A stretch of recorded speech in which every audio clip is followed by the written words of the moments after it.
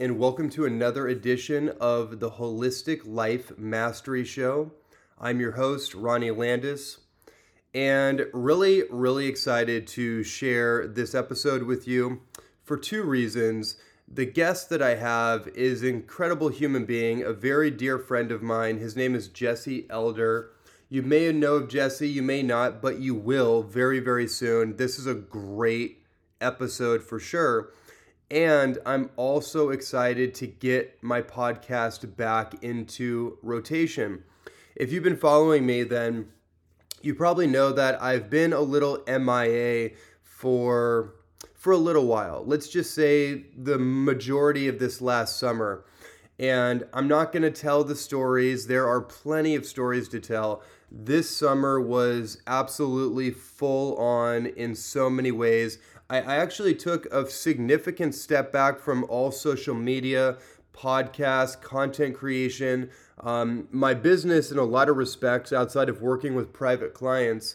And I went to my second home in the world, which is Kauai, Hawaii. And I did a very deep, intensive training, a mastery apprenticeship training in a modality called neuromuscular release therapy, which I will be sharing in different episodes to share more about that. But it was a very deconstructive process, and I went through a transformational experience that took over 4 or 5 months of my life. There were a lot of things that were happening, a lot of things that were shifting, a lot of things that were changing, and it really forced me to become very introspective, to take my time with life, and to take a big step away from the externality of social media and goals and business, and really take a big step back and evaluate life and rebuild my yin reservoir. And yin is a Chinese medical term to describe a form of life force that most of us in the Western world have burnt out. And when you burn out your yin, you burn out that enthusiasm and that life force and your energy reserves and your kidney adrenal battery pack. And you just become kind of sympathetically overloaded, stressed, worried, anxious. This was happening to me for a good bout of time. And I realized I needed to take a big step back and reevaluate things and build back my energy reservoir so I could really get focused on the mission ahead. And we have done exactly that. I've recently just moved back into Austin, Texas in the last 6 weeks, getting very grounded here. We have a ton of incredible podcasts in the queue ready for you. And we are back on the mission, and we should have incredible podcast interviews out every single week, and just ready to really relaunch things in a brand new way coming into 2024. So that is a little bit of the update from me. And moving into this episode with Jesse Elder, there is not a lot that I need to get into other than Jesse is a very dear brother of mine over many years. He's an incredible transformation coach. He helps people in a variety of ways. He's super fun to listen to, incredibly fun to talk with, and we get into a lot of interesting territory. This is going to be a little bit of a different podcast, I think, a little bit off the beaten path. However, if you've listened to my show over the years, you know that I do get off the beaten path almost every episode. So, compare it to whatever you want to. But it's a great episode. It's very inspiring, especially if you are wanting to manifest more money, financial success, business success. If you're a coach, if you're a therapist, if you are an entrepreneur, or if you want to develop more of an entrepreneur mentality, this is the perfect episode for you. So, with all that said, and without further ado, enjoy this episode with my brother Jesse Elder, and I'm so excited to be back on the podcast tip and to be sharing incredible conversations with all of you such as this. Enjoy. Jesse Elder, welcome to the Holistic Life Mastery Podcast. This is basically going to be like one of our normal sauna conversations. Just Definitely. recorded. Yeah, absolutely. Less sweat. Yes. Yeah. So me and Jesse have known each other for a number of years, let's say like 2016-ish. 16, yeah. And we met through a mutual friend who's a client of yours, very successful life coach and a dear sister of mine, Marcy Locke. Yeah. And we bonded over martial arts. Yeah. I didn't really even know who you were and that you were like a super coach, an entrepreneur, and I just connected with you over martial arts. And then over the years, just kind of hit up in passing. And then when I moved here in Austin, we just started connecting a lot, particularly at Kuya, in the sauna, in meditation, and just kind of entering into these auspicious conversations, and then just synchronicities led and just felt a deepening and brotherhood with you. And you're just someone that I have the utmost respect for. And you have a really unique aura, a really unique signature, and everyone that I talk to reflects that same thing. So I'd love to hear maybe, what do you think that is for you? Like, what is that unique quality that you emanate? Well, my ego loves all this, so Sure. thank you. Yeah. And there's also, it's not just ego. I think it's something that I've been exploring, especially the last couple of years, is that there are no lies in nature. Like, everything in nature operates in perfect harmony, and we're part of that. Like, we're like the leading edge of nature because we have consciousness. We're self-aware. We don't have to stay within lines of instinct, like, these elm trees outside the window. That's just going to be an elm tree. It's never going to be a pine tree. It's not going to become a watermelon. It's not going to become it's not going to change what it is. It's just going to become what it is. Right. Humans have the same sort of encoded instinct to, eat and survive and mate and keep ourselves safe and bond with those that we trust and repel those that we don't, and that's natural. But beyond that, we also have imagination, which means we can see things that don't exist yet and make them real. Like, if that's not God, I don't know what it is. So because every one of us is born with this unique signature, as you say, we're born with a unique essence that is so exponentially more unique than a fingerprint or a snowflake, like times billions.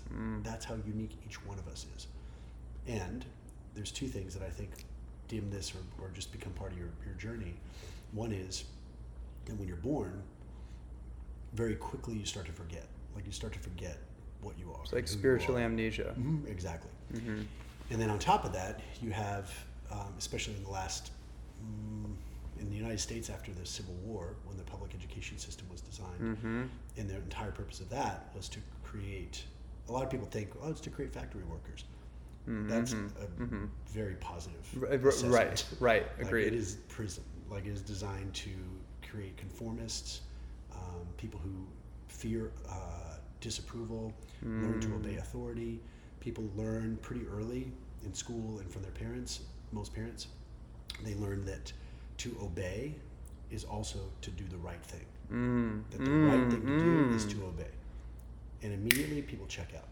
Then they're relieved of the burden of thinking. Someone else is doing their thinking for them. Now, the individual rebels against this and is like, hates school, doesn't do good in school, hates being told what to do. And it takes a really, it's just a very interesting process to watch people go through this sort of, machine-like existence. And I'm not, hating on school. My dad is a teacher, my brother's an educator. There's obviously amazing people that are attracted to do that work, but they're attracted to do that work in a system that is designed to destroy the individual. And so it would be like somebody who's a veterinarian going to work in a slaughterhouse. Right. It's like, I love animals. You're like, cool, come work for the slaughterhouse. You'll be around animals all the time. And then all of a sudden they realize what their job is actually to do. Right. It's not to heal animals and love them and help them. It's to, slaughter them. Which, that's a different topic. I think that's also natural in a lot of ways. But Similar analogy from like a spiritual and psychological perspective, though, that you're making, right? Like schooling, education is fundamental. Like, you're a very educated person. So you're not saying education is wrong, but the context in which that system is set up is detrimental to actually the higher learning process. They just call it higher learning. Right. And, well, because that's a great brand. Who wouldn't want higher learning? Right. But then if they set themselves up as the place to get it, you're screwed. And it's a great distinction. Education doesn't actually happen in school, Right. any more than spiritual growth happens in church.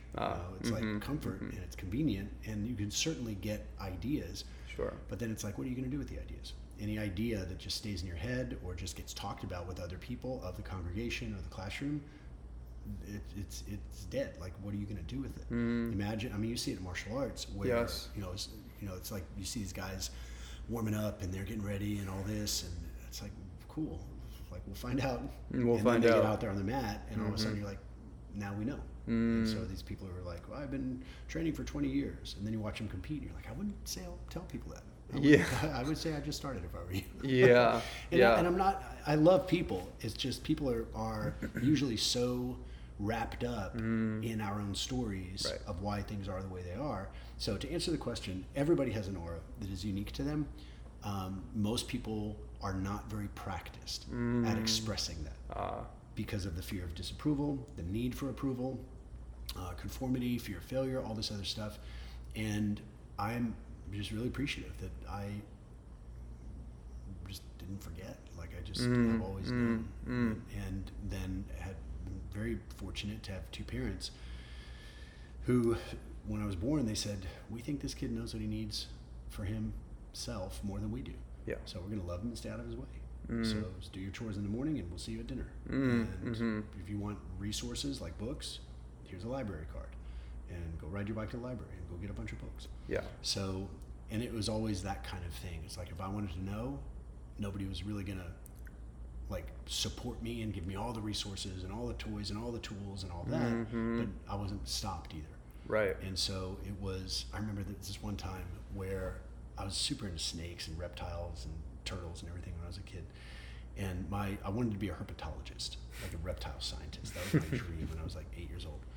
And I had seen this snake like out at a park or something, and I was like, I had to know what it was.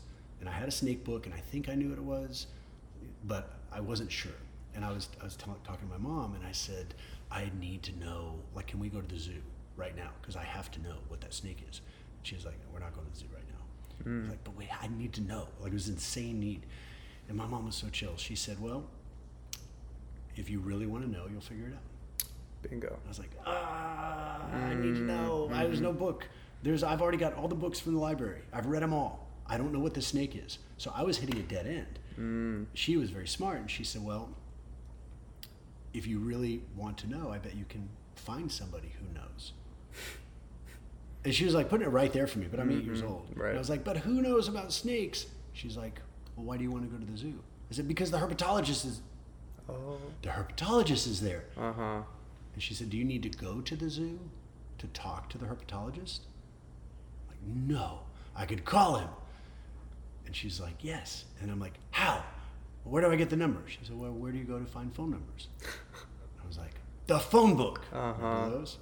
The phone book. So I go to the phone book, immediately overwhelmed because the yellow pages, white pages, blue pages. And I kept looking, finally found in the blue pages, the zoo. Called the zoo, found the herpetology department, called up this breathless, excited 8-year-old kid.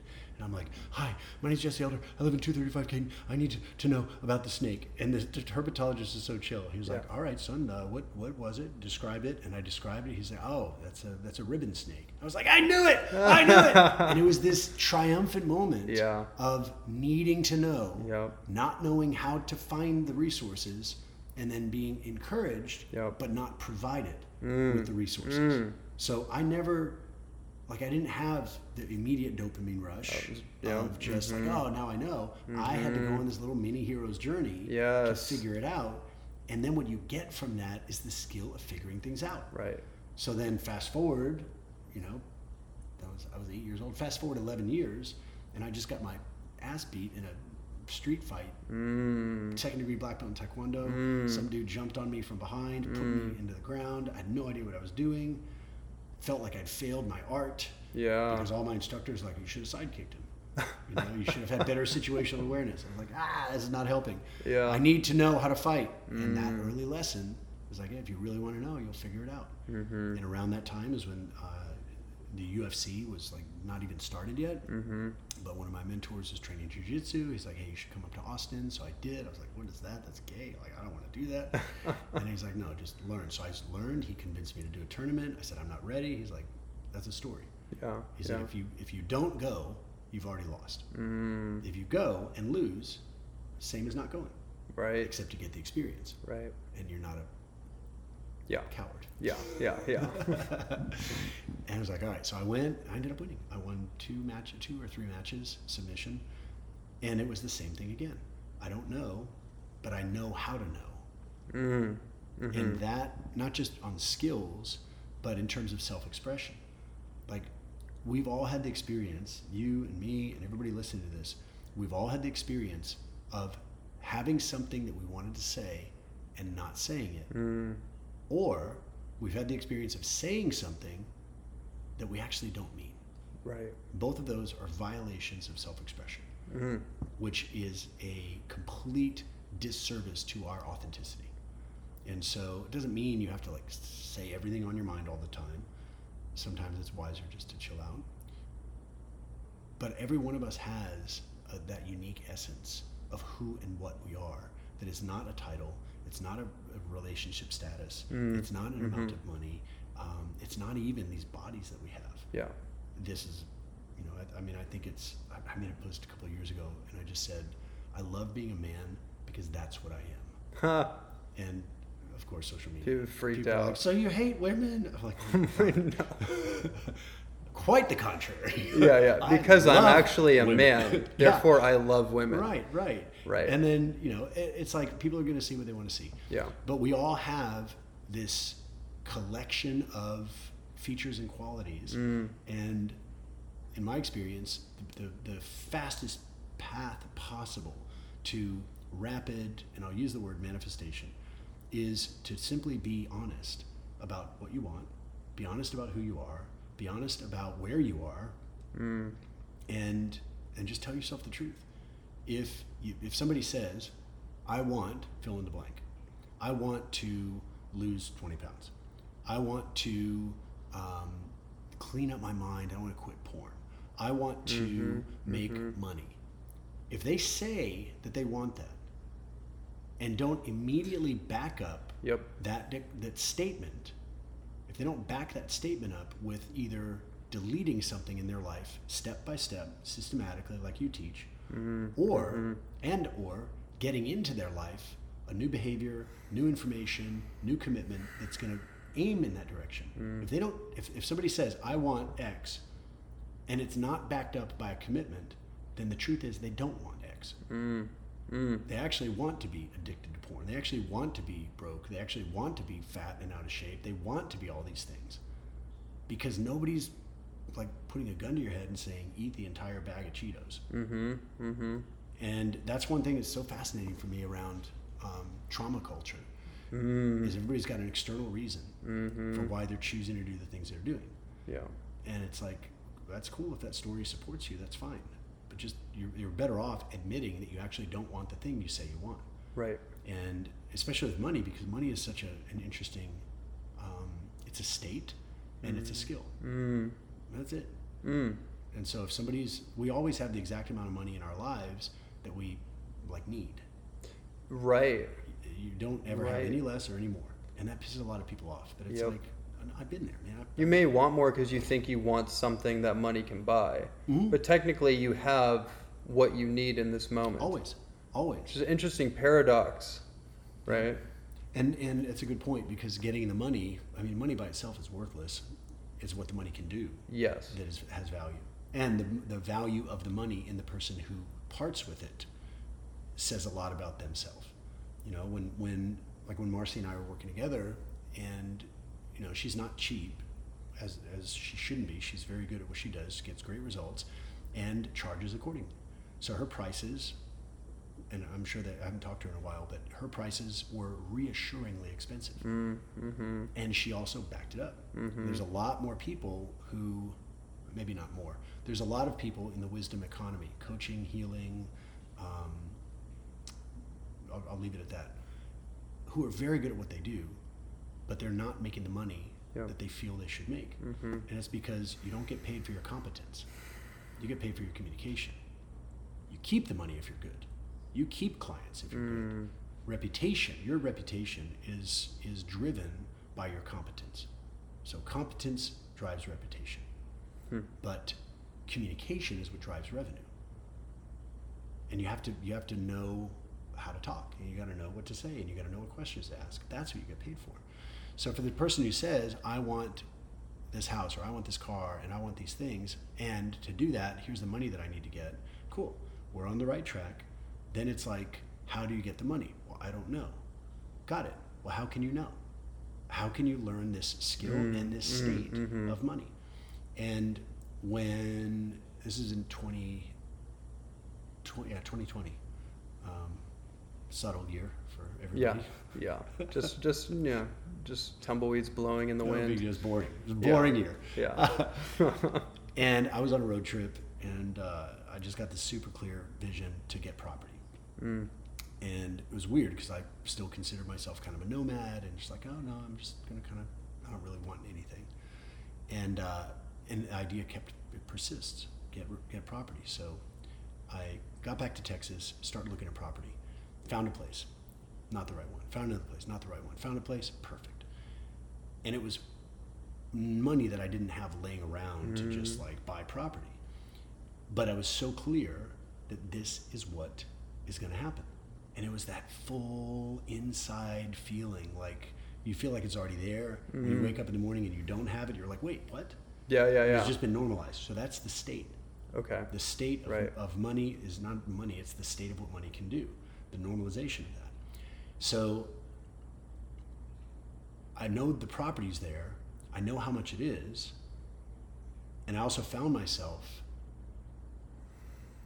sort of playing this game of like, well, I don't really need that much property. I can just get something smaller. And then once I thought that out loud, I was like, dude, you are being such a wimp right now. Like, this isn't how it works. And you know, in martial arts, you don't get better by fighting a person who's worse than you. Right. You actually get worse. You get worse. And more prone to injury. Exactly. Your skills drop down. Oh, yeah. And it's like in, jiu-jitsu, the most dangerous people are the white belts. They're Totally. just like spastic tornadoes. Totally. Just like crazy. And so I realized that I'm on the fence, and I either have to jump off the fence and go back to where I came from and give up this dream, or I have to jump over the fence, all in, and figure it out. Because time is not the most important factor. We need to get into this. Yeah. Because your tagline on Instagram is time piercer. And I'm really deep into like quantum mechanics and timeless mind, ageless body from like a health perspective, longevity perspective. But then like I really love the conversation about understanding time, not as a concept or construct, but what that actually is, and how to pierce time and collapse timelines. And so when it comes to money, I even know I have my own blocks. Everybody does. I'd say it's the one area in my life that I have much of any blocks around. Everything else, as far as my physicality, my intellectual, psychological, just like the makeup of me as Ronnie Landis, is really solid. But money is the one thing, for whatever reason, that just my upbringing, my historical, upbringing, and my parents, and whatever I could point to. On that part, I would say, yeah, everything you just shared these are the most common reasons. Sure. Why people are like, I'm not exactly, like I can see it, I can feel it, but I'm not there because of fill in the blank. And I used to do the same thing. Those are all just stories. They're stories. Right. And so the two things that we talked about normalizing, one is a state and one is a skill. So all this focus on... It's more of it's a skill thing. If you've normalized the state and you're just like, man, I just feel good. Like I don't need, like I feel good. Yeah. But a lot of people make the mistake of over-relying on the state. And I'd say that I fit into that category. Most people in the healing space do. Because it feels so right and so comfortable and so just pure. Like when you're in the zone, you're writing, you're podcasting, you're working with a client, you're teaching a class, you're just in your zone. You're the elm tree being an elm tree. And it's nice to not need things too. There's a very real kind of paradox between dopamine and serotonin, like being actually content, especially when you've lived your life not very content. There's that's an interesting kind of rub right there. Like to actually feel like, no, I'm actually really good with myself. Right. But I also know that I want more. Which is what brings joy and energy to the moment, is wanting stuff that you don't have yet. Knowing that it's coming. Knowing that you know exactly what to do to get to the step that gets to the step that gets to the step that creates the thing. And so normalizing the state is part of it. Over relying on that is what causes people to spend half the damn day meditating and then visualizing and meditate some more, visualize some more, meditate some more, and they can see it. They're like, it's there. It's like, yeah, did you meditate or did you visualize doing a webinar that created $100,000 in revenue? Probably not. Did you visualize practicing how to write the webinar? Probably not. Did you visualize exactly what to say when somebody says it's too expensive, I don't have the money, I need to think about it, even though they know it's good for them? Do you know how to handle that? If not, you'll avoid that situation. Right. Just like in martial arts, somebody who, let's say they get their butt kicked at a tournament, and then they don't train on how to overcome that technique, they're just not going to want to do the tournament.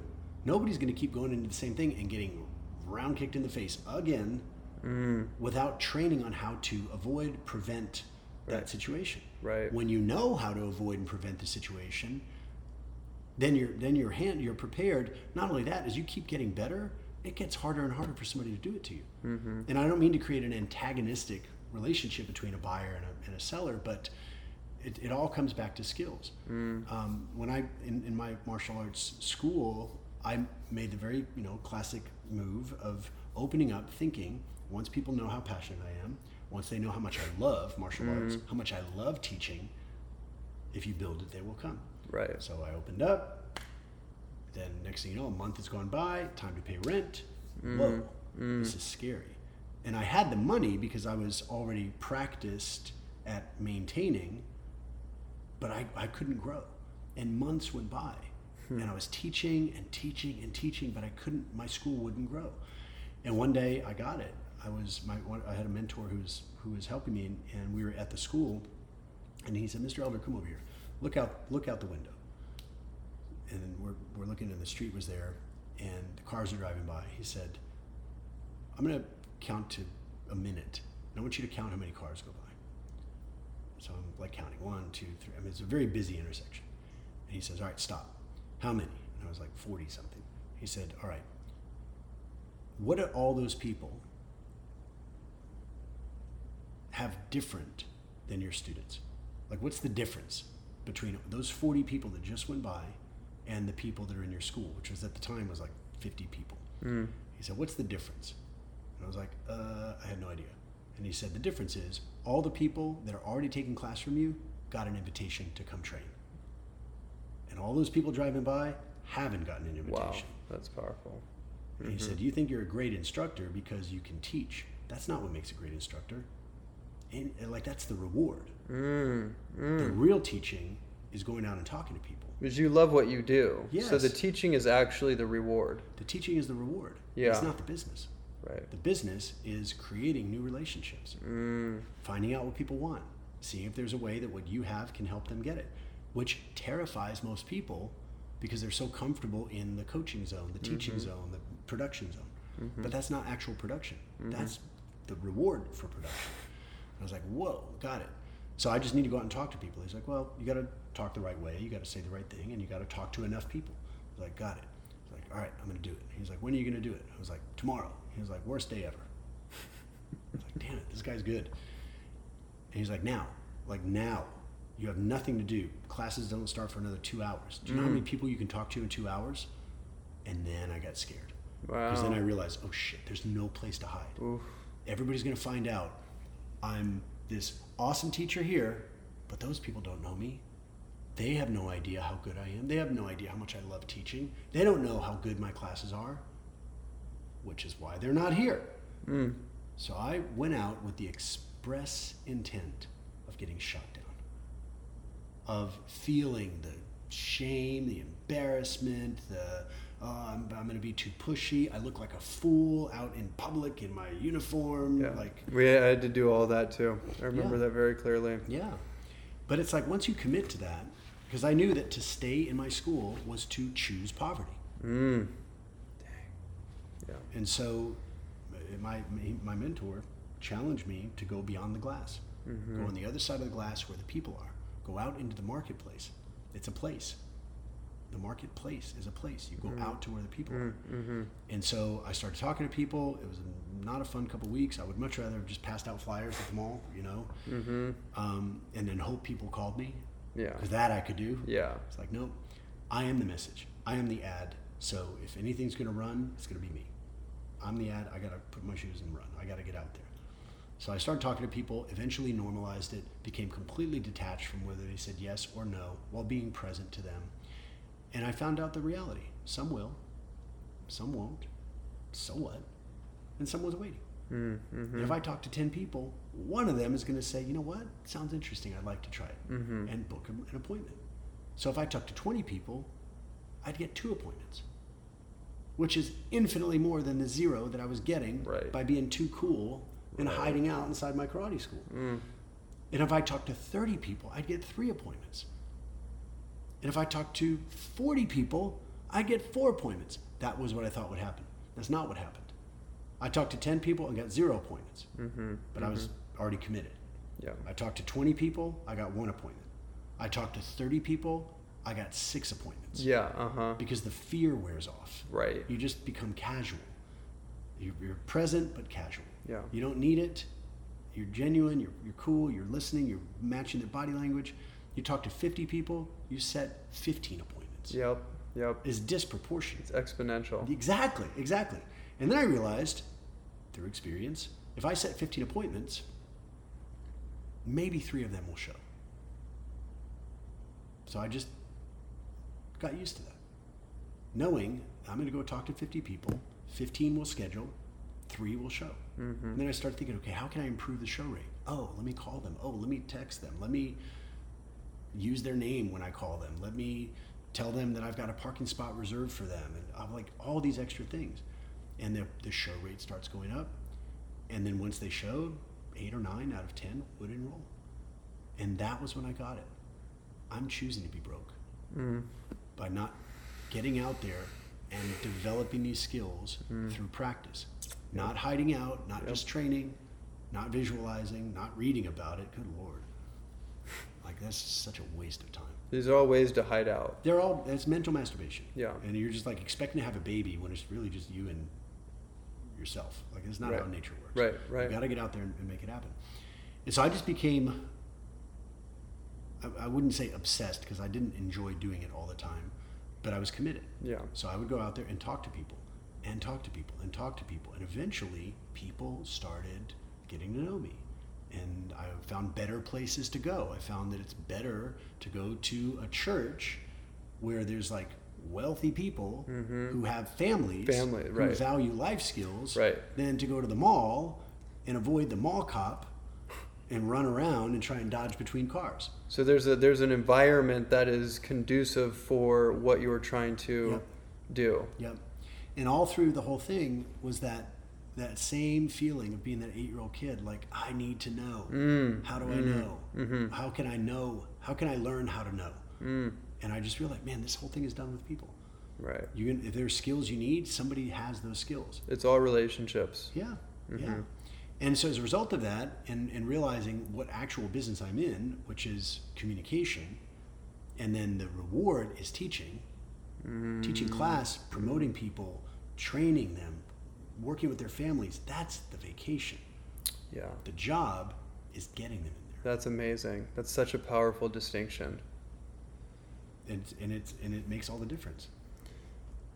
Okay, I want to get your riff on time real quick, because I also want to go into this thing on poverty consciousness, and the addiction to poverty. And so what do you want to say about time, the nature of time, or like collapsing time in the context that we're talking about? Yeah, it's a fun subject. I had a well, they've all been really cool. But I had a particularly memorable DMT experience at Burning Man in 2019, and it wasn't my first time in that realm, either Burning Man or DMT, but it was memorable because I'm in there, and there's a very strong masculine character and a very strong feminine female character, but she was kind of on the outside, and this dude was like there, and everything was super intense, hyper visual, almost like too much information to take in. And at the end of showing me whatever they need to show me, every time it's always Q&A. It's like, all right, what questions do you have? And I was like, here we go. That's great. It's awesome. And so I said, yeah, how do you guys make all this stuff? Like, you've got there's like buildings, and there's like, it's a whole world. How do you make this?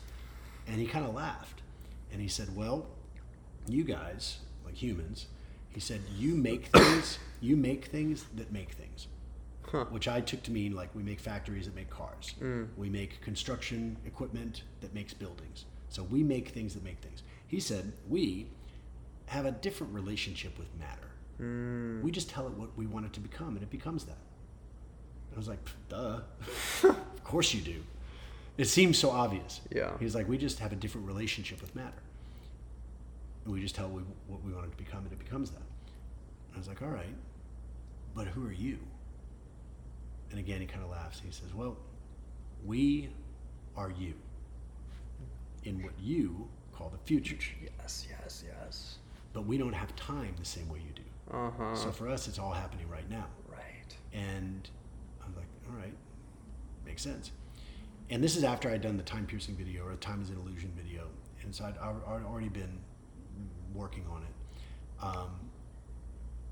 But then it really resonated. It made sense that this is an audio environment, so I can't sketch it out. But if you were to look at a piece of paper and look at a dot, you just see a dot. But if you were to somehow take the two-dimensional piece of paper, and it would become three-dimensional, meaning you can turn the paper and actually see what's behind the dot, you'd see a line. So if you look at it straight on, it's a dot. But if you just turn it, then you see the whole line swing out, and now it's a line. Now, if you're looking at that line, and you were to follow this example again and rotate it up, you'd see, oh, it's a square. So like a square made of toothpicks, from the top just looks like a toothpick. But then you rotate the frame, you're like, oh, no, it's a square. But then what if you rotate it again, and you see, oh, no, it's a cube? So every time you're just adding another dimension. And that's as far as we can go. Based on angles of perception. Yeah. So if you just look at a dot, it's just a dot. But if it's a line, you don't know it's a line unless you get next to it. And then it's a line. And if you look at a line that's actually a square, you don't know it's a square until you get on top of it or under it. And then you don't know it's a cube until you get around it again. So every time it can be another thing. Interesting. But that's as far as we can go in our conscious perception, because we're in this 3D reality. Right. But the dimensions keep going. And so it made sense to me that just as we can experience, let's say music, for example, and I know this is a weird analogy, but we're here in the house, and let's say you're playing that guitar, but let's say you took that guitar down to the foyer at the bottom of the stairs, and you're playing the guitar. I can't see you, but I can hear the music. Right. Because the music isn't a visual form of communication. So it transcends line of sight. Right. I don't need to see you to hear it. Right. And then I could be at the keyboard playing keys, and you wouldn't see me, but we'd both be able to hear the music, and the music would permeate the entire space. Then let's say, there's literally somebody in the meditation chamber downstairs right now. Let's say she comes out and she starts, playing the cajon or singing, probably a better example. She starts singing. So she has a beautiful voice, she's singing. You're down there playing guitar, I'm up here playing piano. The voice, the strings and the keys form a song that is heard throughout the entire house, even though we're in 3 different rooms. So my understanding and my experience is that that's how time works. The house is the present moment. The living room is the present, the kitchen is the past, the stairs are the future.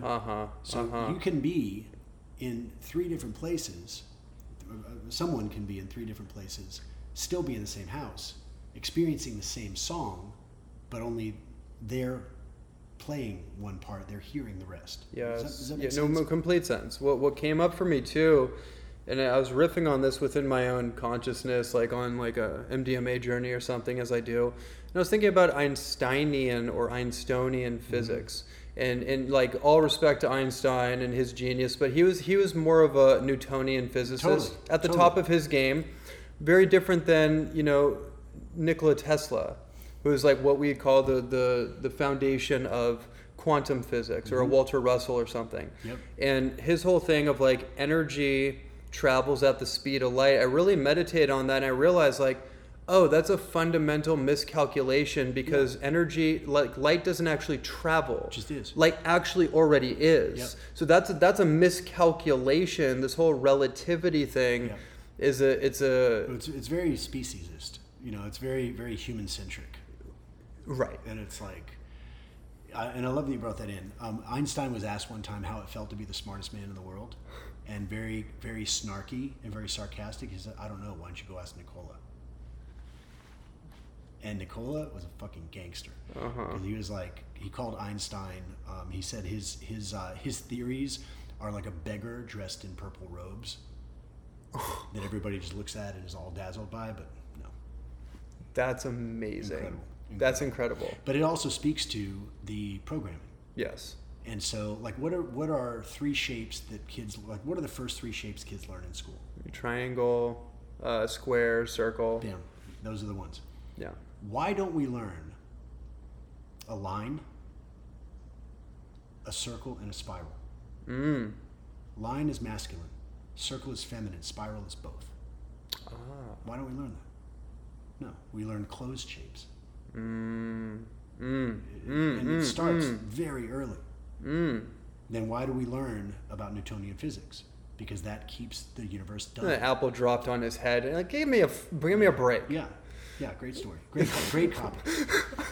But it's like, if this was a dumb mechanical universe, right, and humans somehow learn to think, then that means we're dumb also. We're prone to entropy and all this other kind of stuff.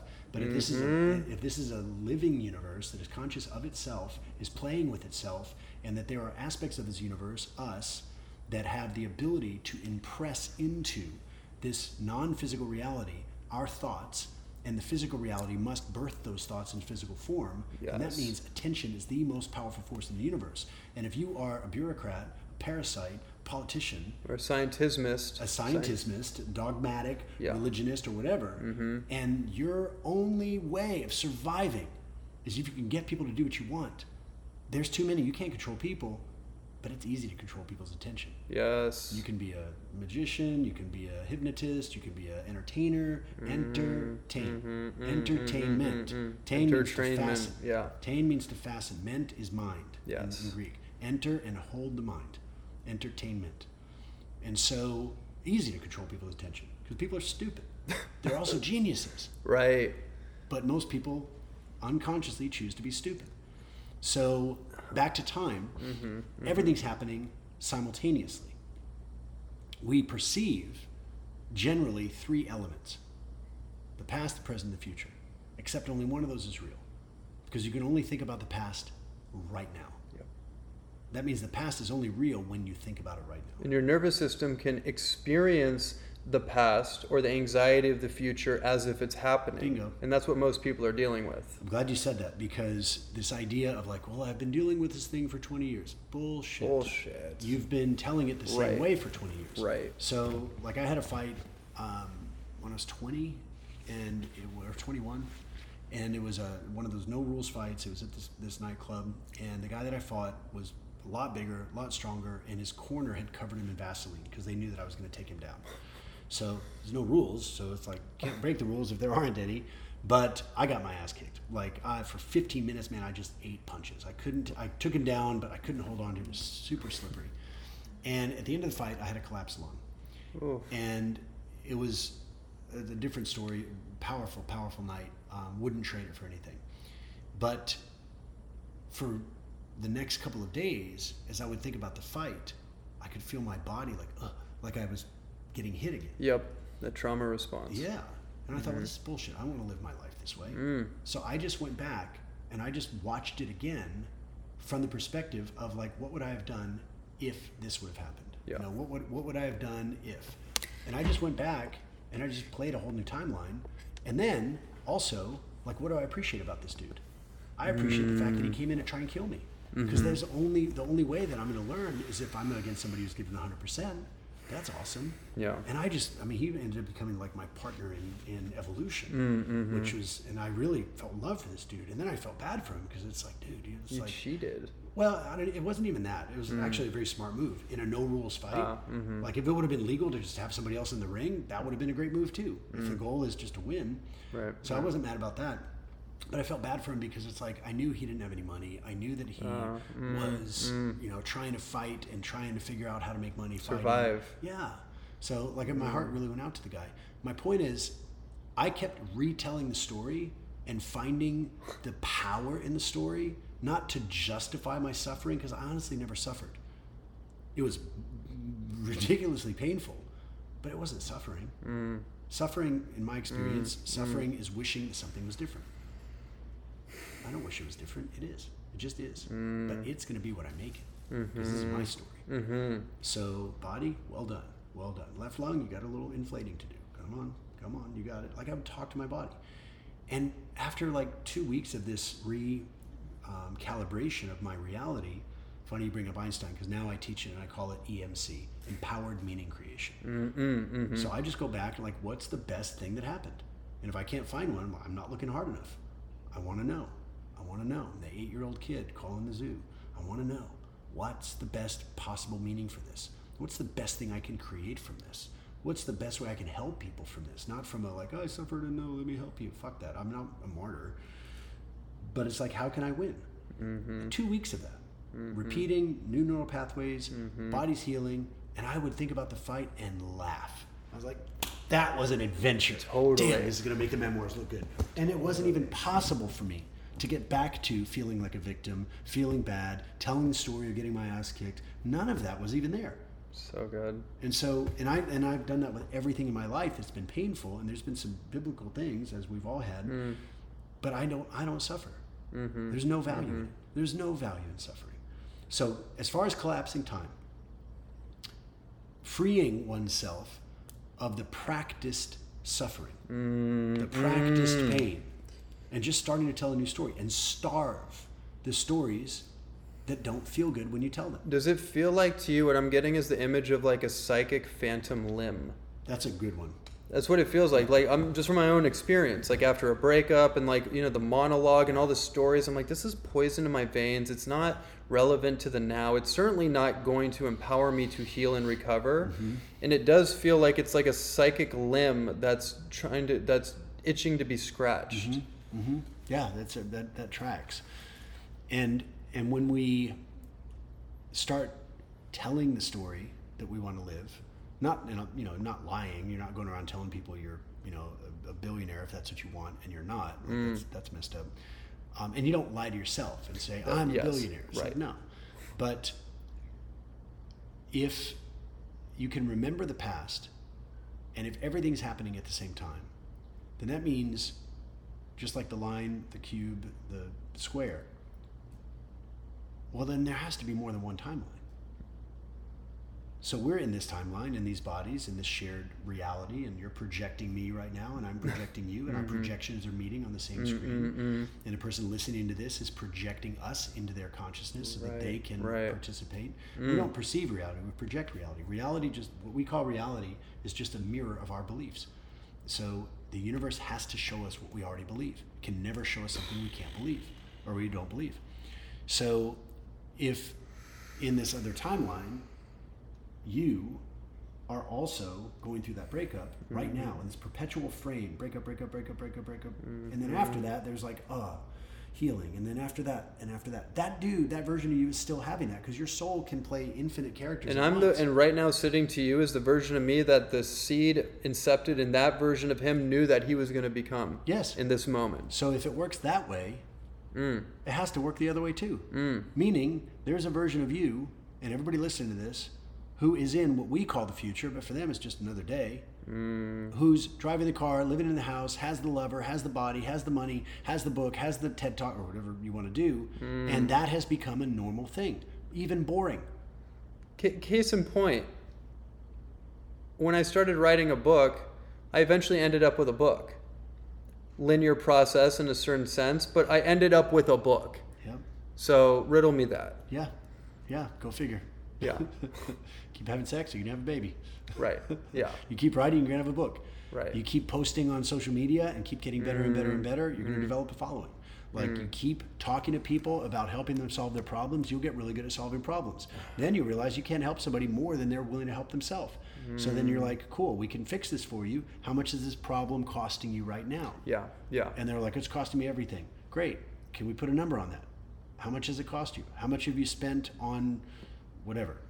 Drinking, hookers, whatever. And it's no judgment, but it's like those things are expensive. So how much have you spent? Does that bring you joy? Do you feel bad about it? Are you ready to change it? If you're not ready to change it, then don't change it. Go harder. Like, enjoy it. Like, have a fucking Hunter S. Thompson, Bukowski. Like, go for it, man. Don't hold back. But don't lie to yourself. But don't lie to yourself and say that you don't want to do it when you actually do. Right. Be shameless. You're creating a schism inside yourself. As long as you're not harming somebody else. Yeah. Do no harm, take no shit, especially from yourself.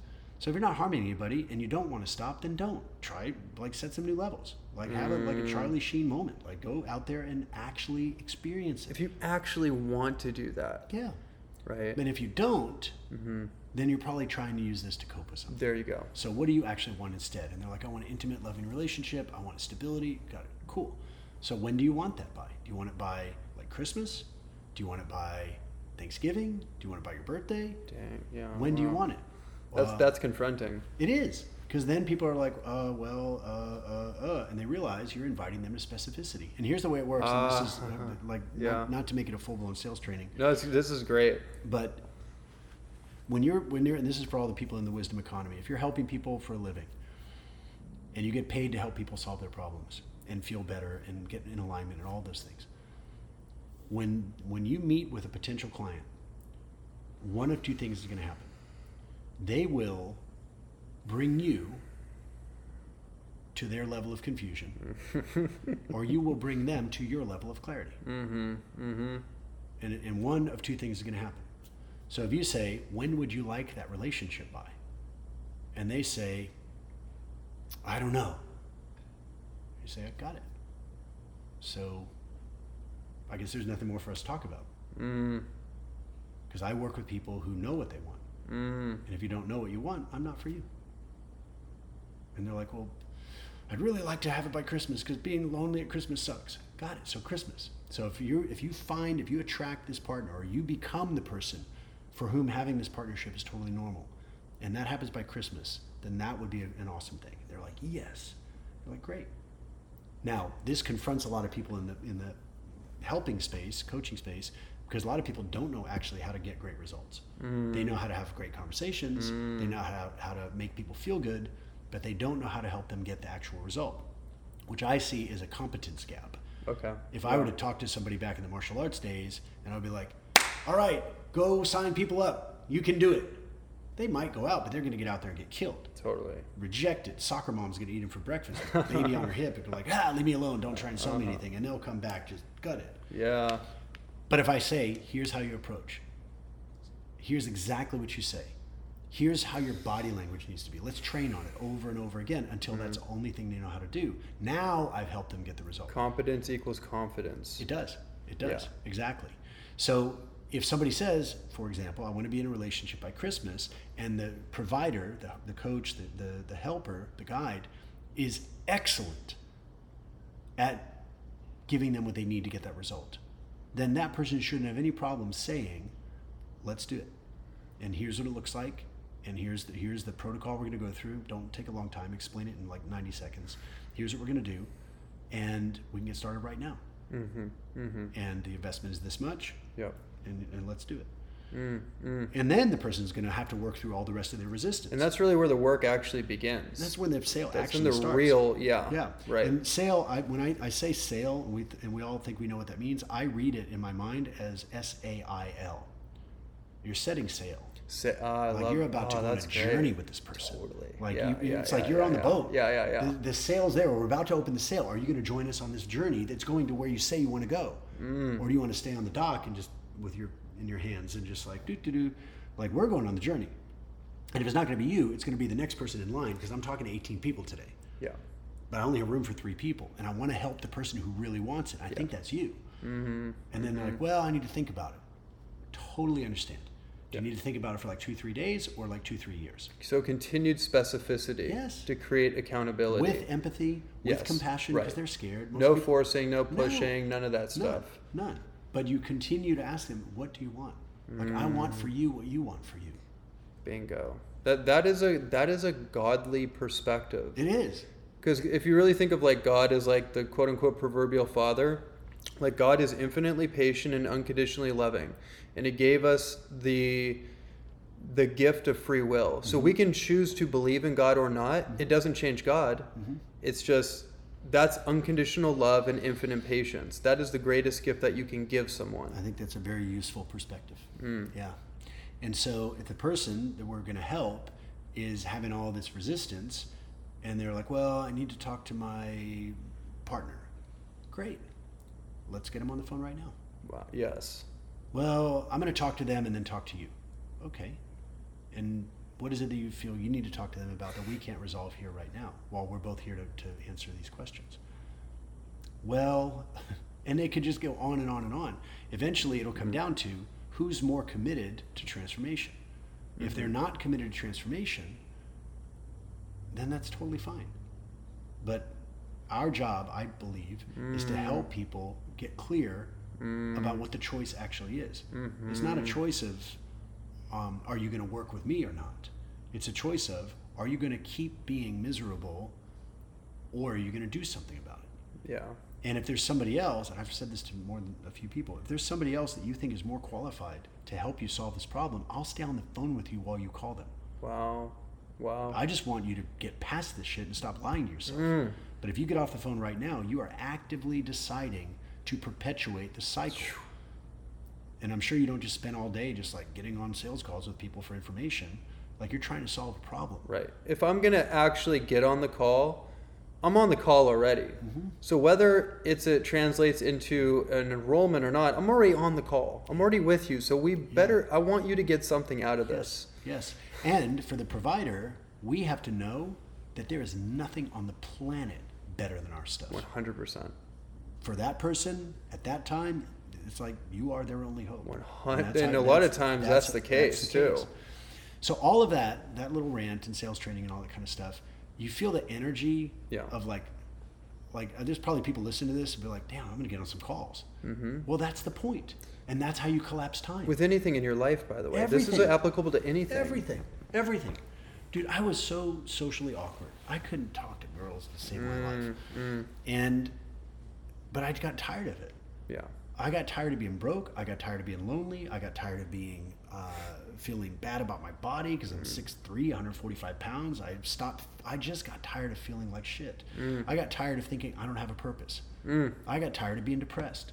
I got tired of all those things. To the point where I'm like, shit, if I can figure out how to find out the name of that fucking snake by calling the zookeeper.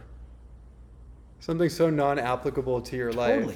Like if an 8-year-old can find the number in the phone book and call, I think I can figure out like how to get over my anxiety. I think I can figure out how to make money. Because where does money come from? It doesn't come from alignment, like everybody in the spiritual community says. It doesn't come from hustle, like all the sad, suffering, Lamborghini crowd. That's not where money comes from. Money comes from other people's bank accounts. 100%. That's the only place money comes from in the wisdom economy. So then the trick is, it's not a trick, but the game is, how do you get the money to move from their account to your account? Yeah. And have them feel excited about it. Yes. So the farm, or the property story, which I was telling you about, I committed to buying the property. And I didn't have the money. But I told the guy who bought it, or I was buying it from, I said, give me a week or 10 days to move some money around. And he's like, done. So I signed the letter of intent And I had 10 days to come up with $100,000. And that puts you kind of contractually. I'm in. So if you're not able to, there's some sort of penalty. My integrity and my credit and my I'm fucked if I don't do that. Wow. And more than anything, I broke my word. So I tell this dude, and I look him in the eye, and we shake hands. I will get you. I'll get you the money. I just need to move the money around.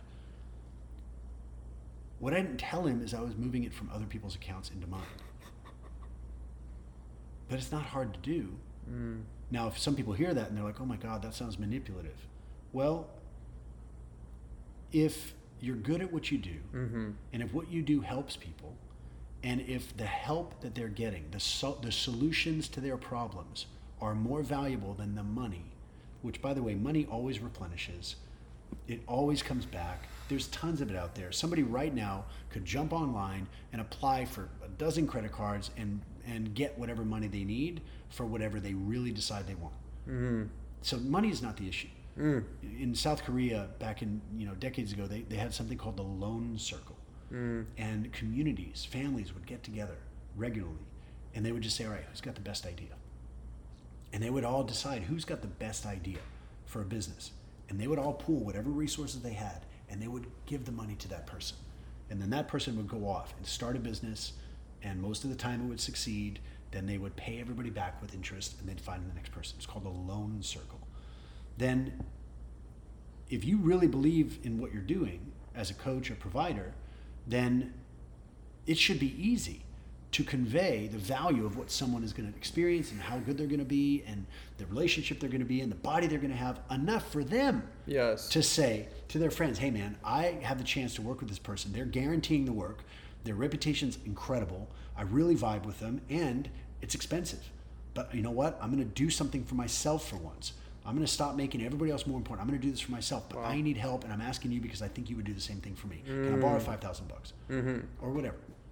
And you get over the fake pride and all this other shit, and you just make it happen. Right.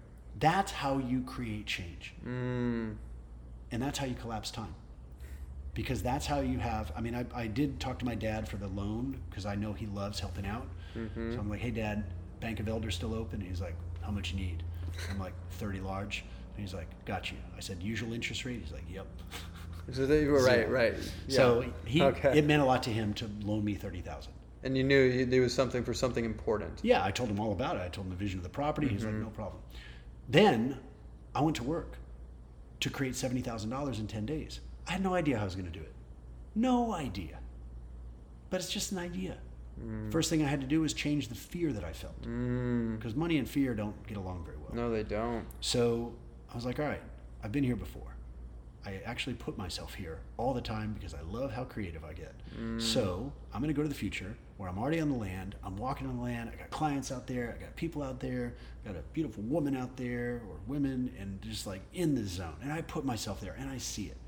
I'm like, cool. Done. Connected that timeline. It's already there. I'm seeing that what's real. I'm getting a memory of the future. My future self is already walking that property and remembering me going, good job, bro, you did it. Then I went to the near future of like an hour from now. What's the idea? I know there's a good idea about to land. What do people want? What do people need? What do I love to do? What am I good at? What do people want? What do they need? What am I really good at? What do I want to do? What do they want? What do they need? What am I really good at? What do I want to do? Does it all align? Bam! Ideas start coming in fast and curious. Like, oh, this one. Facebook post, DMs, da-da-da-da. And it was like inviting people to a kick-ass party. It wasn't selling anything. It was like, I got this thing. It's going to be awesome. There's only this many spots. Now, that sounds a little markety, but it's just conscious communication. Next thing you know, $70K in the bank, 30 from my dad, got a cashier's check, or wired the money, and it was a done deal. And I bought the property on a handshake, no banks, just me and this dude, old school guy. It's fucking awesome. And since then, have built this farm by having this incredible team. We've had an amazing team leader who's on the project for a couple of years, and then he developed a team, and now we have Darren is the manager of the farm. Orion Black was the original guy. He lives up in Washington. He's like a young Gandalf of permaculture. Like, the dude is a wizard. If anybody's interested in looking up like developing permaculture and regenerative self-sustaining farming, look up Orion Black on Facebook. The dude is next level. And then he trained, Darren is already great in his own right, but Darren now manages it. And my point in saying all of that is, I don't need to know how it's going to happen. Okay. I just know that it is happening. So Right. I've learned not to censor myself and use logic to interrupt the thing. Logic is an app, but it's not the OS. We are in this beautiful, perfect, complete universe that is also completely evolving, but it's evolving in response to our individual requests. So when I say it's done, it's fucking done. Wow. It's done. That's it. I don't have to make anything else happen. It's on its way. That means when this interview's over, I'm going to open up my phone and I'm going to see a request for somebody who's going to want to do private client day, or it means that I'm going to get an idea for my next webinar, or it means that I'm going to remember the person that I kind of forgot to reach back to who's been bugging me to work together, or I'm going to get there's no shortage of ideas. Yeah. It's just the firewall. Yeah. It's a firewall problem. It's an atrophy problem. If you're not like you can kick. I've seen you move and train. If somebody has not trained on how to kick like you can kick, then they can't kick like you, no matter how much they want to. Right. Good luck. Right. But you've put in the reps. I've just put in the reps on how to make money, and I'm not saying I make good money. I only make what I want to make. I don't want to make $1 billion. You don't want the responsibility, because that's the other. I don't want the complexity. Right. Well, that's the other piece of this too that I think comes up, is whether it's conscious or subconscious, is there's an inherent responsibility or complexity that manifests with more energy. It can. Okay. It's not automatic. Okay. There are people who are running phenomenally successful, multiple hundreds of employees who've got absolute simplicity dialed in. So it's not it's not, there's no causality there. Got it. What I've decided is that my number one currency is time. And so for me to have as much time as I want to do whatever I want, and the money to not be stuck creatively, Yes. that's all I want. Because I'm not here on this planet to make money, and I'm not on this planet to change lives. I'm here to be me. I'm here to be just me. Yeah. Nothing more, nothing less. And as a result of that, the byproduct is helping people, and the byproduct is making money. And sometimes the byproduct is pissing people off. And sometimes the byproduct is, oh, I'm eating top ramen today. Cool. You're having fun with the whole process. I'm playing a game with the universe because I am the universe. Yeah. So I'm just playing a game with everybody, and everybody's playing a game with me. I know that you have a hard stop. Yeah. I don't know exactly when that is. I wanted to bring in this thing around poverty consciousness. Yeah. So, Or we could talk about wealth consciousness. well, let's which bring is that the antithesis. right. So let's bring that in, that model, Yeah. real quick, wherever we can go with that. Yeah. Being broke is a sin. It's an absolute crime. Kind of feels like it. It is. That's why it feels bad. Because you're violating The your shame own, and the your own guilt integrity. and all that Yeah. shit. Yeah. Yeah. And it's like, if somebody's out of integrity and not participating in the lushness of this world, and they feel bad because of it, as they should, just like if you put your hand in hot boiling water, your body's going to be like, hey, bad idea. When there's so much money circulating in the world, which I realize some people don't believe that, or some people believe that the billionaires have it all, or whatever, that's fine. You're free to believe that. It's not true, but it's true for you if that's what you believe. But you're going to feel like shit. It's your comfy blanket. Yeah, you're going to feel bad. Well, it's like your hair shirt, it's like your medieval torture device, Right. But it's one that you know. And you'll feel bad about it, as you should. Because when you do things that are not good for you, your body gives you a signal of pain. 100%. So being broke sucks. It's not fun. But then people have to confront. Is this a signal that's trying to tell me this is not good for me? Or can I find other ways to dull that pain by going and protesting the evil corporations who are the reason why me and all my allies, my rebel force, are all broke? No, you're broke because you want to be broke.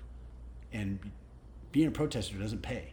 Just makes you more of a victim. Yeah, you can't make something go away by screaming at it and pointing. You can get attention, but then what? At the end of the day, then what? I've been to a ton of protests, and There really is no individual empowerment in a group of disempowered individuals. Yeah. Like, it just doesn't work that way. So we live in a lush universe where you can have an idea that can turn into something if you've got the state and the skill. Most people have lots of reasons why they can't do it, when all it takes is one idea to get you moving forward. And sometimes that idea is to go take a walk.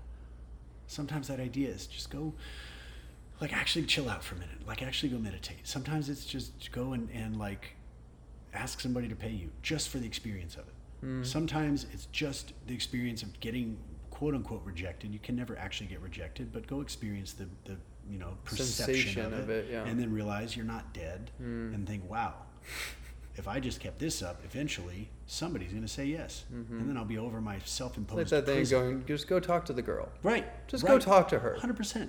100%. And yeah, she might slap you. She might splash water in your face. She might call the cops. If you have a super rapey, creepy vibe, she should.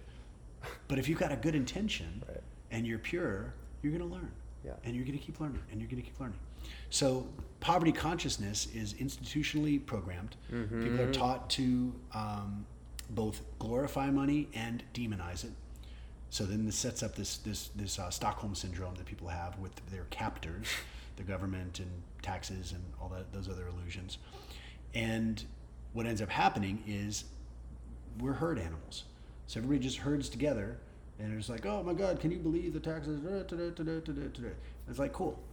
But that's not going to feel right for the empowered individual. The empowered individual, those conversations are going to sound like nails on a chalkboard. And they'll find themselves avoiding those conversations at the water cooler, at the carpool, when they're on the bus going to work. They're going to find themselves unable to participate in those conversations, not even able to hear those conversations. And instead, they're going to put in their AirPods or their headphones or just their old school Walkman that they bought for $5 on eBay. And they're going to listen to some old beat up Jim Rohn tape. That was exactly me as a teenager in my early 20s. Same, exactly dude. that. Same. Yeah. And you start putting good stuff into your mind, and you displace all those crappy tracks. And it takes time, which is cool. What else are you going to do? Right.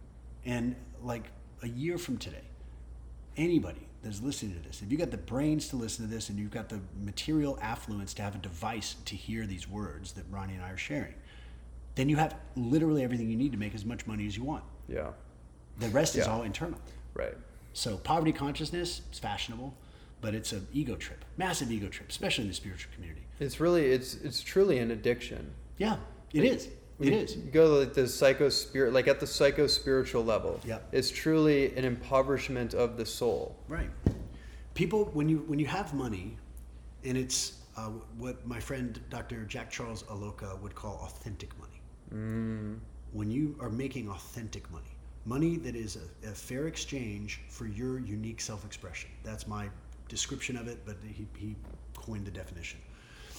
When you are making authentic money, then every dollar, euro, whatever form of currency you get is sacred.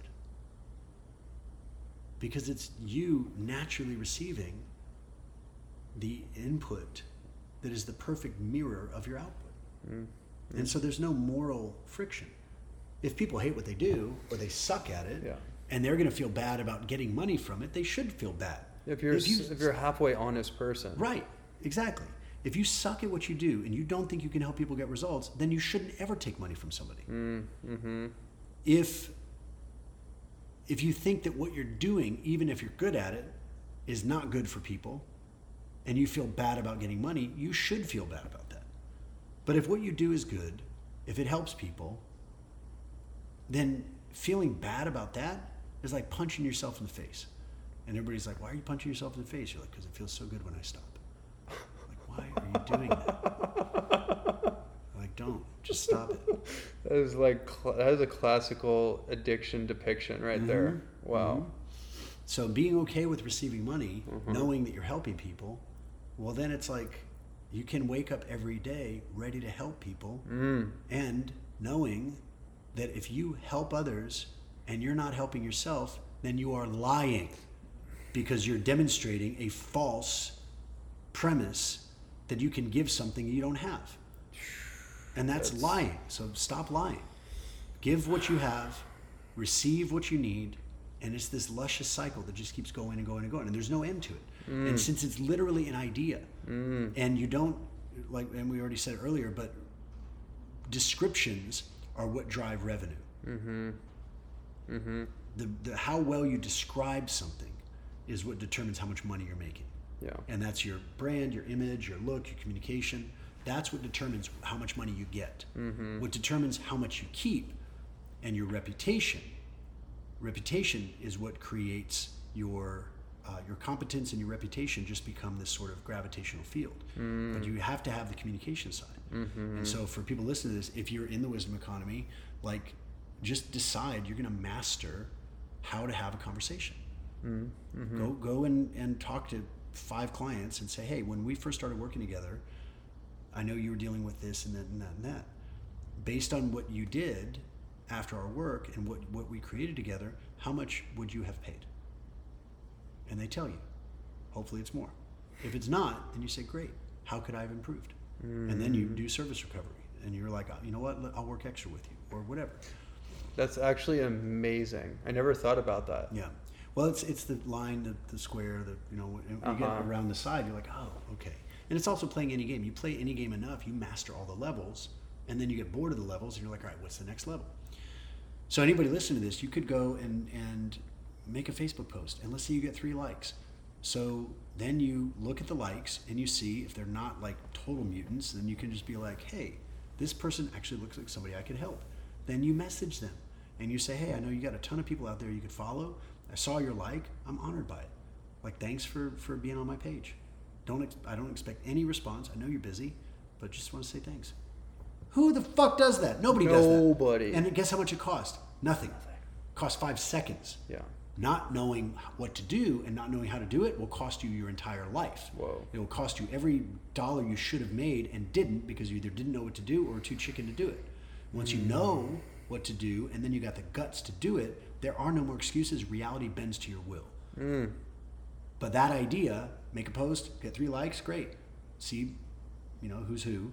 Message only the people that you think you might be able to help, and give them that exact message. If you guys are listening to this, go back and do those exact words. Like, don't make it up. Creativity is very expensive. Everybody's trying to be creative. Don't be creative. When I was learning to play keyboard, which I'm still learning, but I didn't sit down and go, all right, here's my song. I don't know how to play a fucking instrument. Then I would be retarded to think I'm just going to sit down and like make up a song when I don't even know the instrument. Yeah. So what did I do? I put on Van Halen's Jump, and I was like, dun, dun, dun, dun, nope, dun, dun, dun, dun, nope, dun, dun, dun. And I ran out of mistakes until I found the note. And then I was like, all right, there's more music on the song than I'm making.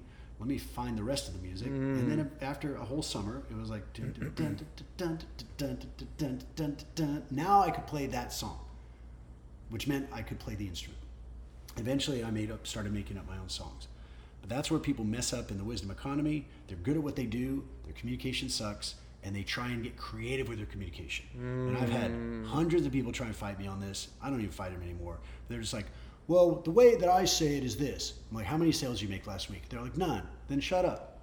Yeah. Like, literally shut up. Yeah. I love you, but shut up.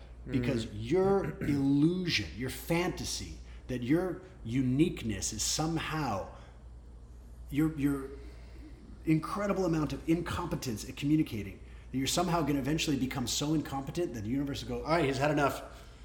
Send in the millions. And That's not how it works. And just like stop us as soon as you need to stop. But like that just brings up this piece around integrity. Okay. Like integrity, and there's multiple angles and dimensions to the word integrity. Integrity means integration. So somatically, if you're out of integrity, then your nervous system will register that as a stress response. And then we use external coping mechanisms to numb or medicate that internal tension that we don't understand the downstream effect of it. So it's just anxiety. It's Preach it, Ronnie. It's like that's really like the body of work that I really teach when it comes to addiction and self-mastery, is understanding like everything does come down to integrity. Yeah.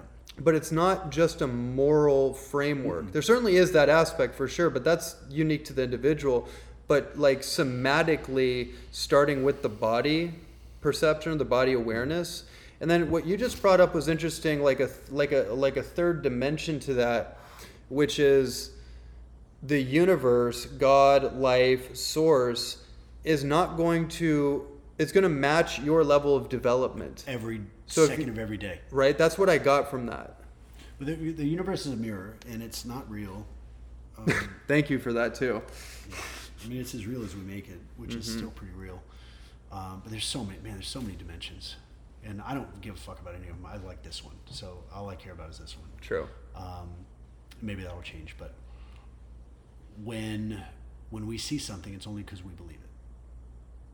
That's it. And that's a really that's a powerful one to sit with. Yeah. Oh, yeah. Or just believe something different. And what's a belief? It's just a thought you keep thinking. Right. It's a thought that has gravity, has momentum. This is, you guys can't see this, but I have a metal sphere in my hand, and it's about 3 inches in diameter. It's heavy. It's heavy. Right. You wouldn't expect something. It's like as big as a baseball. Yeah, there's but gravity it's to like 9 this. pounds. Oh wow. It's pure tungsten. Wow. Like, how cool is that? So it's not that big, but it's dense. This is how beliefs work. Oof. It's the same size, like a thought that we use words to describe. Yeah. Let's say the thought is, I'm going to have a 100K month. It's just a thought. If it's a new thought, then it's very weak. So it's like a ball of tinfoil. But if you keep thinking the thought, you just add another layer of tinfoil, another layer. It gets a density to it. And then, yeah, you come up against reasons why, I can't do that. And you're like, wait, is that real? No, that's old. Get the fuck out. And you're like, I'm going to have a 100K month. I'm going to have a 100K month. How do I do it? I don't know. Ooh, I don't want that spell. I don't want that one either. I don't want that one either. I don't want that one. And you're like, damn, Yeah. you're so good at cursing shit. So let me stop cursing stuff. Instead, let me talk about what I want and only what I want. I think a 100K month would be awesome. Yeah, that's true. 100K month. All right, how much do I have coming in? $87. Cool. So that's a difference of $99,913. Cool. So these are just numbers. They don't have any meaning. I can feel the momentum of meaning that I've assigned to it in the past, but that was old. Now this is a fresh moment. These are just numbers. Numbers. Number.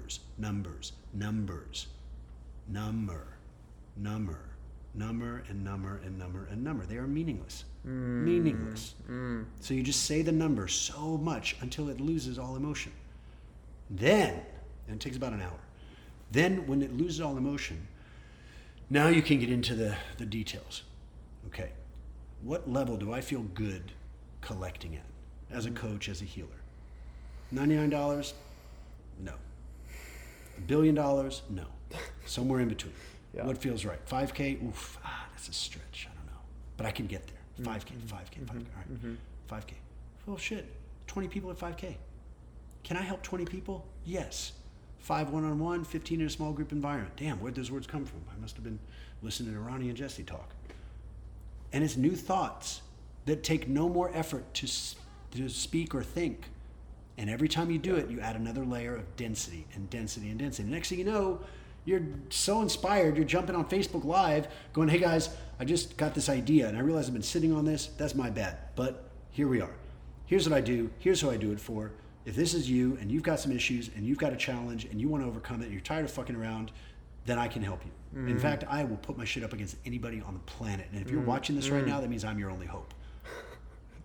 So either admit to yourself that you love being where you're at, or hit me up on the DMs. By the way, I've only got room for 3 people. So if you hit me up and you're like number 4 plus, I don't know what to tell you. Like, you're just out of alignment today. Oh shit. Then all these fake ass spiritual people will be like, I just wouldn't say it that way. I'm like, I know, that's why you're broke. Which is cool. It's a cool evolutionary experience to be broke. Yeah. I've been there so many times. It's a developmental stage. It's a beautiful developmental stage, but none of us are wearing diapers anymore either. Right. So it's like, you can grow out of that. That's exact. As a nutritionist who gave like hundreds of lectures over the years, one of the analogies I would give, as far as eating junk food and all that, I just stand up in front of everyone. I'm like, look, the thing is, I'm not when I was a kid, I went to McDonald's. I went to the drive-thru. I got the toy and everything. But I'm an adult now. I don't eat junk food. I don't play in the sandbox. It was great when I was a little kid. Right. But I'm an adult now. Right. I don't do that anymore. Right. And the same thing with being broke. Yeah. So where does money come from? In our economy, it comes from other people's bank accounts. That money moves the moment we create more value for them than the money is worth. If the money is in their hands that is not as valuable as getting the result that they want, which, by the way, hiring a coach is not a result. It's a means to an end. Nobody wants a coach. Nobody wants a coach. Nobody wants a fucking protocol. Nobody wants the blueprint. Nobody wants nobody wants the system. They want what they hope and they believe that will get them. Yeah. And that's where most people just don't know how to speak that In language. other words, it's not about you. It's not about you at all. Yeah. At Don't make all. it about you. At all. It's 100% about them. There's a program that I'm teaching now that kicked off a week and a half ago. It's called Freedom Teachers Academy. And that was the theme of the session today, is that if people aren't buying your stuff, it's because they just aren't seeing exactly what they want. And so if you don't learn how to say what they want and give them what they want, they're not going to buy from you. But the second, and I mean the second, you put the words with congruent energy, you put those words in front of them, you become flooded with inquiries. Because people are like, I saw your post and I want to talk to you. And then you got to learn how to have that conversation, which is a very learnable skill. You can learn in an hour how to have that conversation. But these are skills. And once people really get it, that the state and the skill, state, the belief, skill is the behavior, state, skill, but belief and behavior, that's it. Yeah. There's nothing outside of that. And then it's just a math problem. This many calls, this many messages, these many emails per day, and eventually that hockey stick curve, and here's what happens. And I guarantee it's every time, and I've had some people give me shit for like speaking this openly for free. They're like, dude, you're violating the law of coaching. It's like people don't value what they're not paying for. I'm like, fuck that. I don't care. That's not true at all. I think it's situationally true. Sure. And sure. And you can't give what you don't have. Like if I wasn't in a good spot, I couldn't ethically say. Which is they're buying time with you. Mm-hmm. Well, they're buying the result that the time gets. Right. Yeah. Right. Yeah. Right. Yeah. Which at the end of the day, like in my business, in that business, is selling money at a discount. You know, you give me $25,000 and you're going to make like $2 million. Like I'll take that investment all day long. And I feel great about that because I know what happens for somebody on the other side of that training. Just like when somebody comes and works with you, you know what happens if somebody goes through your protocol. Yes. And they get their brain cleaned up, they get a dopamine reset, and all of a sudden they're seeing the world like with more of their capacity. You help defrag their system. Everybody's like, oh my God, you've got this energy and this glow, and you look younger, and you're so hot, and whatever. What the fuck? What is that worth? It's priceless. Priceless. But let's just put a good price on it. Yeah. I mean, that's how it works. So good. It's so good. This is so inspiring. I know you gotta switch off. You have a client coming up. A call coming. You have a call coming up. So, what is one final kind of crescendo ribbon that you would tell people to land the plane for them right now?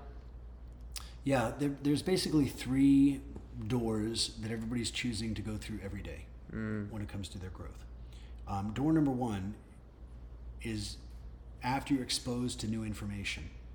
Door number 1 is to just do nothing with that information. And that's honestly the door that most people choose. So they watch a YouTube video, they hear a podcast like this one, they watch a webinar, they read a book, and they get this new information.